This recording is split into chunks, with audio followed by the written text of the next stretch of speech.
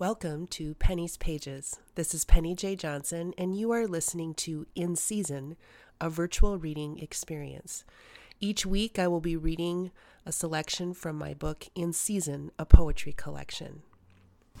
Today's selection is I Like It When You're Quiet, inspired by Pablo Neruda's I Like It When You're Quiet, as translated by Robert Haas. I like it when you're quiet.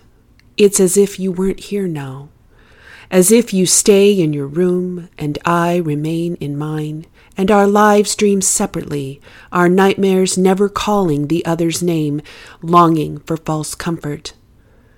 I like it when you're quiet. It's as if you'd gone away now, as if my identity never associated itself with yours, and our legal names remained our own, unlinked by the past, certainly at present, because there is no future here. It's then that what I want is to be quiet in your silence.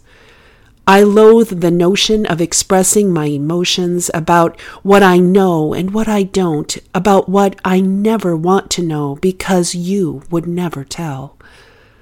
It's then that what I want is to speak to your silence and shout and scream and yell from ridgepoles while leaning on a choked-out chimney, its flue shut tight and its smoke filling the rooms below.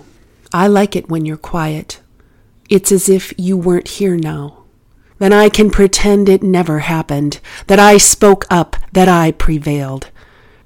That's when I remember that somehow I did, because you are no longer in this room.